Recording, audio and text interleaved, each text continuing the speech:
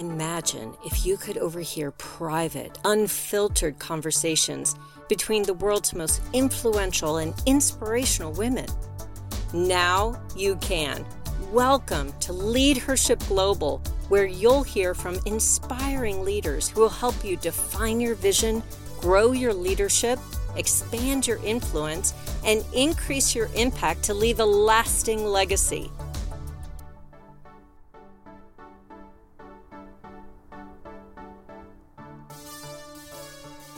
Hello, and welcome to this week's episode of Leadership Global. We're so glad to have you with us today. And we're going to be diving into a subject that I think is just absolutely fascinating, sustainability. And we have an expert to lead us through this conversation, Stephanie Stahl, the CEO and co-founder of Ace of Air. And I just can't wait to dive in and really unpack the complicated and yet really necessary discussion around sustainability. You know, today's executives are dealing with a complex and unprecedented combination of social, environmental, market, and technological trends. Yet executives are often reluctant to place sustainability at the core of their company's business strategy in the mistaken belief that the costs actually outweigh the benefits. But on the contrary, academic research and business experience both point to quite the opposite. Executives can no longer afford to approach sustainability as a nice to have or as a function separated from their real business. But before we dive in, let's first define sustainability. Sustainability is the business practice of ensuring economically viable, socially responsible, and environmentally friendly business practices. And we know that consumers are shifting purchase decisions to those brands with integrity, social responsibility, and sustainability at their core. In fact, Unilever claims that its brands with purpose are actually growing at twice the rate of the other brands in their portfolio, which is pretty remarkable. Those companies that commit to sustainable business practices can actually create a significantly positive impact on consumers' evaluation of their company, which often translates into purchase intent. In fact, today's consumers, we know, expect a lot more transparency, honesty, and tangible positive social impact from the companies that they choose to buy their products and services from. In fact, one study found that environmental and social responsibility was the only significant factor that affected their evaluation of a firm and their intent to buy. Those companies that proactively make sustainability core to their business strategy, those are the companies that will drive innovation and engender enthusiasm and loyalty from employees, customers, suppliers, communities, and investors. And that's why today's conversation is so important. Let me tell you a little bit about Stephanie. Stephanie is the CEO and co-founder of Ace of Air, a circular beauty and wellness business launching in 2021. She's an active director on 2 public company boards, an angel investor, and a board member on the Susan G. Komen Breast Cancer Foundation board. She's a successful executive with an impressive track record of success. As the CEO of Ace of Air, Stephanie is leading the development and launch of this zero-waste DTC skincare and nutritional supplements brand. In addition, Stephanie serves on the boards of Dollar Tree, Knoll Inc., and Chopped Creative Salad Company. Stephanie is also an angel investor and new venture advisor through her company, Studio Pegasus LLC, and she serves as a senior advisor to the Boston Consulting Group. Prior to her role at Ace of Air, Stephanie served as the Global Marketing and Strategy Officer for Coach, and she was also the Strategy Officer for both Coach Inc. and Revlon Inc., and served as a CEO and partner of Tracy Anderson Mind and Body, a fitness company focused on delivering tailored programs for its clients around the world. What an amazing resume and such awesome industries to be a part of. Welcome, Stephanie. We're so excited to have you. Thank you, Linda, and thank you, Christina. So delighted to be part of this podcast and to be part of the leadership family. So not everybody wakes up just like, I'm going to start a business that's, that marries beauty and sustainability together. So tell us a little bit about, how, you really created a passion for beauty, and then really why it was important to you to have this zero waste, totally sustainable company. Like, walk us through that. Happy to. So about 3 years ago, I was introduced to my co-founder, Petra Nemkova, the supermodel and global philanthropist. And we began to talk about what would we be excited about creating? What did we think consumers would be excited about? And that led us to a very soul-searching and intense reflection on, look, the world needs another beauty and wellness brand like a hole in the head. And we took that to heart. We get it.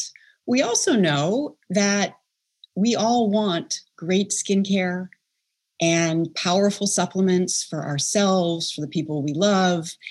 And so how do you kind of solve the conundrum that skincare products and supplement products are almost entirely packaged in single-use plastic? And as I began researching this, and Christina, to your question, I've had the great pleasure of being in the beauty industry, in the fashion industry, in the wellness industry, for more than a couple of years now, and wanted to take that passion, some of the things I've learned, and apply it to a future that I get excited about, for my children, for our communities. And that is one with a very different approach, both to beauty and wellness. And we love clean beauty, right? And the fact that clean beauty has gone from niche to mainstream at lightning speed is fantastic. We also love this merging of beauty and wellness and the increased understanding that how your gut looks is pretty much how your face is going to look. And that is powerful. And so we wanted to create a brand that was, beauty drenched with wellness. And so we put together this amazing group of advisors to help us navigate what are all complicated, important, and expert required areas, right? Supplements in and of itself. We have two amazing natural pharmacologists who have helped us create formulas that are clean and powerful and based on modern science and herbalist wisdom, and kind of putting those things together. We have an amazing dermatologist and a beauty expert chemist who have helped us put together the skincare formulas. And then back to the question at hand, okay, sustainability. Isn't that a broad, charged, dynamic, really important word that means so many different things to whomever you talk to about it? And we decided to define it as zero waste. And that was the bar, period. I remember as part of this going to the main recycling center that serves the tri-state area. And coincidentally, one of my very first assignments many, many years ago at the Boston Consulting Group involved recycling and going to local recycling centers. And I remember then being quite disheartened by what I learned and what I saw, because growing up, recycling sounded like a really wonderful, important part of the consumer, lifespan.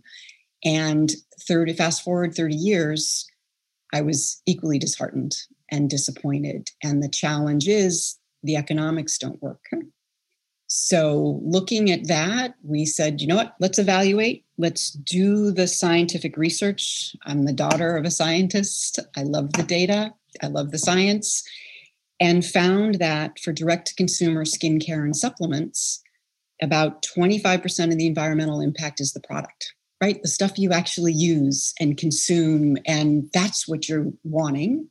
About 5% is the shipping, which for some people is a surprise because you can see the trucks and you can sort of feel the exhaust. And so there's a visceral sense that must be more, but it's really 5 to 6%, which leaves over 70% is the packaging. And if you think about skincare and supplements, the product's pretty small, right? And as one of my children used to say when they were young, the packaging is ginormous. primaries, secondaries, cellophane, discs, stuffing, boxes. And that we looked at and we said, you know what, let's do something revolutionary. Let's own our packaging and share it with our customers. Because however well you waste, and it's not well right now, right? Less than 7% of plastic gets recycled. However well you waste, you're still wasting an asset that natural resources went into, that human capital and labor went into.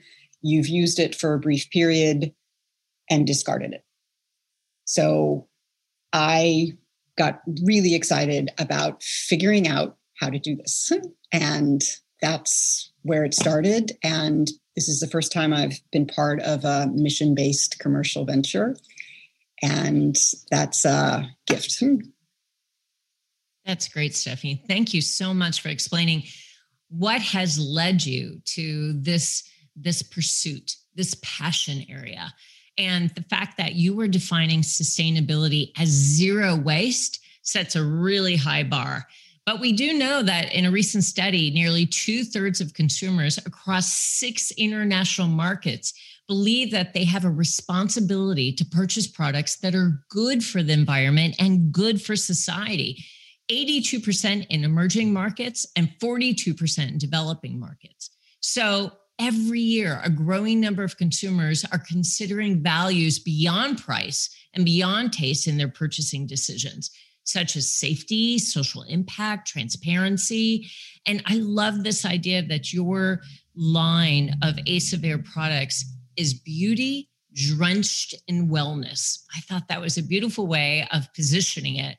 So how did this trend of having consumers really consider their purchasing decisions beyond just price and taste to consider things like safety, social impact, and transparency, how did that impact how you began to envision the Ace of Air products? So you touch on all of the things that come together that consumers are looking for beyond just a product that works, right? So that's the minimum bar. And then they're looking for, and we aspired from the start to become a certified B Corporation, which is one of the marks that I think consumers increasingly understand and look for because it incorporates all 3 of those components that you mentioned, Linda. And we became a certified B Corp in September. And that has been a fantastic roadmap for a new venture to kind of put in the guideposts to help us understand how we make real what we knew we wanted to be. So for us, it is about diversity and inclusion and opportunity, full stop. It is about finding all of the ways that we can to minimize our impact on the planet. And to become a certified B Corp, we actually converted into a public benefit corporation. Before that, we were a C Corp, right? And so, which is the majority of businesses, meaning we are in the business of maximizing value for our shareholders. And that is the preponderant expectation, right, for publicly traded businesses, private businesses. And in becoming a public benefit corporation, which we did with the amazing support of our investors, we now have 3 people at the table in equal measure: our investors, our planet, and the constituents that are impacted by our relationship with the planet. And what that does is actually formalize and make it possible for us to make decisions like converting entirely to solar energy, right? That's an upfront investment. It pays out over time. You know, who that serves most at any given point, up for a conversation, but in the end serves all. And that's been, so I think to your point, the B Corp is a fantastic guidepost. You need to put in place and hire people who believe in the same things. And what has been an absolute delight and win in this is you're able to attract people who are passionate about the same things: the planet, the beauty and wellness. And that means you come into your work, which, by the way, we all do much of the time, with that extra, spring in your step and that extra energy and that extra creativity to co-create. So it has these very tangible benefits, and then it has these non-quantifiable, but actually even more important benefits. If you're a manufacturing company and you're evaluating, Stephanie, your current sustainability practices, or you're a startup and you're considering adopting a higher standard for sustainability or really looking at your sustainability initiatives, where do company executives, what advice can you give them on where to start, and how can they consider whether a product or a service has a net positive impact on the well-being of the company's key stakeholders, even if currently the planet isn't one of them? Great question. So two thoughts on that. Yeah. One is, and when we have talked to development partners and suppliers, the feedback from one of our key development partners in the packaging world, right? So the packaging world, this is tricky, right? If you're kind of have a business built around packaging as it is of today, this is a threat. And so you have to find those partners. And for example, the quote from ours was, "This is the future. We want to be part of the future. It's a choice." And others, I don't know, right? Not sure this is what we want to be part of. So that's very real. People are being rational. And the second answer would be, look at what Tesla has done to the auto industry. And it has taken years for the incumbent manufacturers to be jolted sufficiently to begin the process of turning over some of their manufacturing to electric. And the challenge is, it's hard, it's expensive, and if you already have a cost structure in place, it's really hard, right? And it often takes an outside catalyst to change your view on what might be possible, just like what COVID has done in terms of what wasn't possible last February suddenly got done in a lot of circumstances in 4 weeks because it suddenly had to be done. So for incumbent brands, particularly in beauty, right? Your packaging matters. This is a special category. People want their beauty products to not only work and feel great, but make you feel great and look a certain way and bring a certain esprit into your life. And if you've spent months, years, decades investing in that packaging, wait a minute, now I'm supposed to change it? That's tricky. I will say, though, the consumers are asking for more than the brands are today able to deliver. And that's what creates the opportunity for disruption, for new brands. And ideally, what Petra and I hope for Ace of Air is, yes, a successful, commercially viable, great for the planet business, but we really want to catalyze an industry and show a different way that the consumer gets really, really excited about, because at the end of the day, it's the consumer that makes these things happen. And that's what's exciting. And we've done focus groups and quantitative research. And one of the happiest days of, 2 springs ago was when we got the quantitative research and we had one write-in from thousands of people. And the number of people, when hearing about Ace of Air, that said, "I'm so excited to partner with a brand to do this." And that idea of partnership and that idea of being part of a community and something bigger and doing it together is one of the most powerful human emotions that a brand can, be part of. I agree. And Stephanie, that was so right on when you said you're tapping into a trend where consumers are demanding more of their products, especially their health and wellness and beauty products. In fact, Nielsen just surveyed 30,000 people in 60 countries around the world and showed that consumers are increasingly willing to purchase sustainable products around the globe. In fact, 2/3 of respondents said that they would happily pay more for sustainable goods. And for millennials, that figure is even higher. Nearly 3 out of 4 millennials are willing to pay almost 25% more if that product or service is truly sustainable. So how should companies gauge their consumer perceptions of brands and how that translates to pricing strategy for their own products and services? So I think for that target customer, particularly the millennials, and the great thing about beauty is it's multi-generational, right? So one generation influences the other, the younger generation influences the older, so it tends to cycle up and down. I'll just tell a story. In my building in New York, I was on the elevator pretty late at night coming back from work, and another woman got on the elevator, and I'm guessing she was in her early 30s, and she had an LV Neverfull tote and Rothy's on her shoes, on her feet, and had just gotten her packages from the front desk. And on top of her packages was a Rent the Runway garment bag. And so this was someone who is engaged in beauty and fashion and clearly wanting to be part of the new options, right? Rothy's, Allbirds, Rent the Runway is a great way into sustainability. We don't have to own everything we wear. And the next morning, I happened to be on the elevator again with her in rush hour with all the kids headed for school and noticed different pair of Rothy's, same LV Neverfull tote.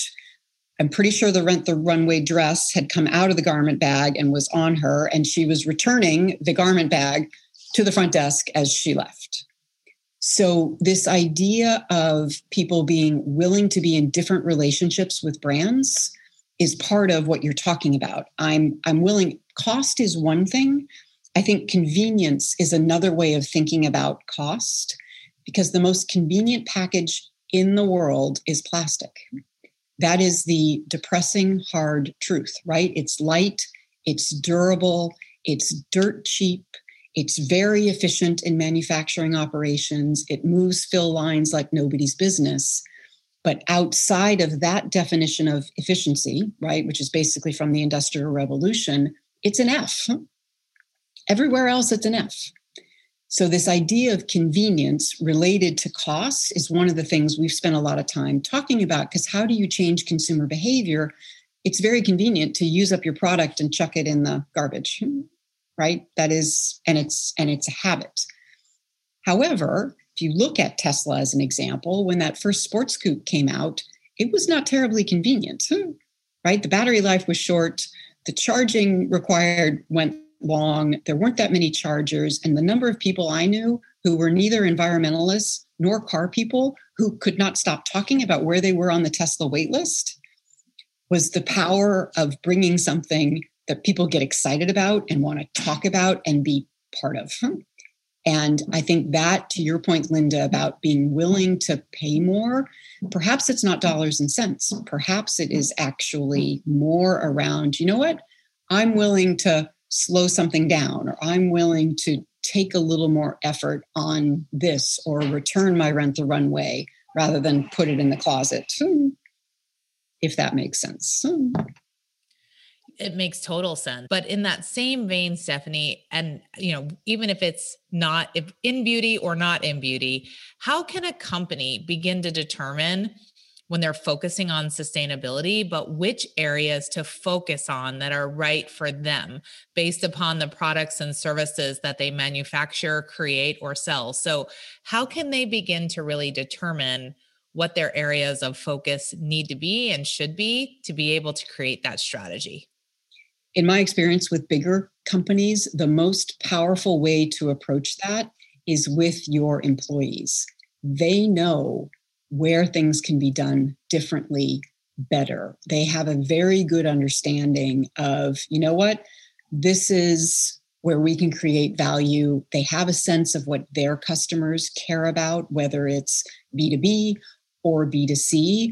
But those people inside the organization, and I've seen it across several organizations that I've been part of, you tap into that energy and knowledge and put it against this goal, you get a tremendous return in terms of ideas and ways to execute differently. And yes, you can hire outside consultants and auditors to actually evaluate and see what your carbon footprint is. And there are lots of quantitative work that is useful. But, Walmart was one of the very early adopters and drivers of how do we do this more sustainably. And they looked through their whole supply chain. And that was when I was at Revlon and they talked to their suppliers. And it was a really focused conversation around, we need less of this and less of that. And you need to pare back here. And this is the reason. And it is those people in the work that know how to change it. And a very small example of that is when we get our primaries shipped, we've had a lot of conversations with our manufacturing partner who says, these primaries are really amazing. And we would normally put them in corrugate with dividers, each individually plastic wrapped, which of course, deep breath, it's like, and they're doing it because they want to protect what they've manufactured. And we've had to go back and forth and back and forth. And so we've now gotten to a place where there's no plastic wrap. That's not happening.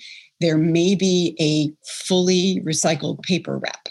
That may be our compromise position. But you have to do it at that level of detail. Otherwise, it doesn't actually take, which means you have to do it with the people making those decisions at that level of detail. Now, one of the things we talked about at the very beginning of the hour is that executives are often reluctant to place sustainability at the core of their company's business strategy because they believe that the costs actually outweigh the benefits. So let's talk about that for a second. What are the really concrete areas of business value that you've seen from your sustainability efforts, Stephanie? And what do you think that companies can do to integrate those benefits that they will receive from sustainability into their companies? How do they know they're doing a good job with their sustainability initiatives? Well, one of the things that has happened over the last very few years is some of the external evaluators of company performance, particularly public company performance, have added an environmental scorecard.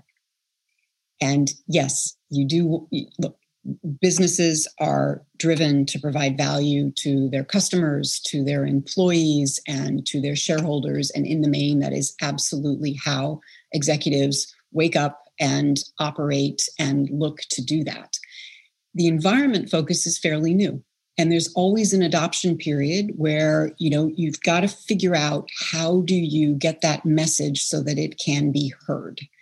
And that's going to come in various forms. So this external scorecard is one. If you look at what, Larry Fink is doing on ESG, very vocally, relentlessly, and effectively, that is beginning to bear fruit. So that's one area. But I think you also need to look at, so where is your growth, coming from, or conversely, what kinds of businesses are beginning to attract your customers and why? And I think there are a lot of examples for where companies that are fully adopting sustainability in its true form, not in its greenwashing form, but in its true form, are they taking your customers? That tends to be a great motivator.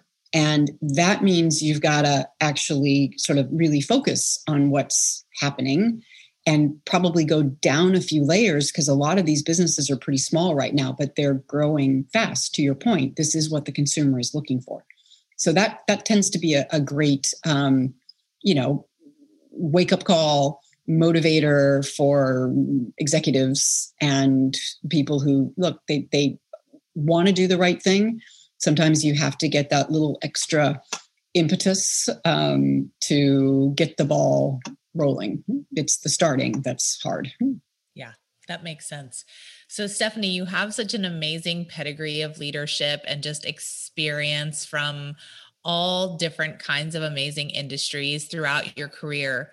And what is the best leadership advice that you've ever received that you'd share with our listeners today, and that you can leave with them that they can take forward? I think it's two pieces. One is do your job really, really well, your career will take care of itself. And, there are different camps on that, right? There are those who say, no, you got to manage your career and you got to do this and you got to do that. And that has not been my approach. And I've had a really interesting set of jobs so far that I guess in reflection look like a career. But that was really good advice that I got early on. And then the other piece, as someone who has had the good fortune of, being a mom while doing all of these things, I think work-life balance is just an unusually unattractive objective. And I think it's another thing that, at least for myself, you get to measure yourself and realize, well, today it's really out of balance. So I guess I'm doing something wrong again. And for me, it's work-life blend, and it has always been work-life blend. And that is, it's sort of like a melting hot fudge sundae. It's messy, but it's far more rewarding, and it doesn't put you in these sort of straitjacket of, okay, at any given moment, everything's supposed to be kind of perfect, which I think actually gets in the way of both doing what it is you feel you need to be doing at a given moment, as well as sort of takes some of the joy out of it. So those are two areas. And I have had great mentors who, I guess the third piece is work for people who challenge you and, bring the best out in you and probably frustrate you from time to time. But if they're willing to show up and hang with you and continue to help you learn and grow, then you know what, you're really lucky to be working for or with that person. Work for the people who make you bring your A game. That's beautiful advice and so relevant. We're so grateful. So thank you so much, Stephanie, for being on our podcast today, for sharing your wisdom, for telling us your story. It's both inspirational and just really meaningful. I think our listeners are going to get so much from this conversation. So thank you for your time. And thank you so much for being a part of our podcast. We are grateful. Thank you, Linda and Christina. I'm delighted to be part of Leadership Global. Thank you so much. Thank you for joining Leadership Global, a podcast for and about unstoppable women stepping into courage, claiming their power, and embracing bold leadership.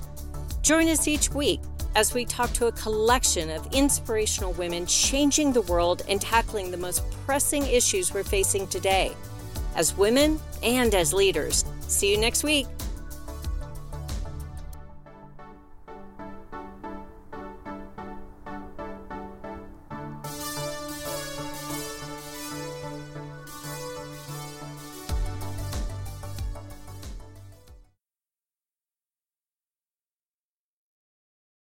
This podcast is a part of the C-Suite Radio Network. For more top business podcasts, visit c-suiteradio.com.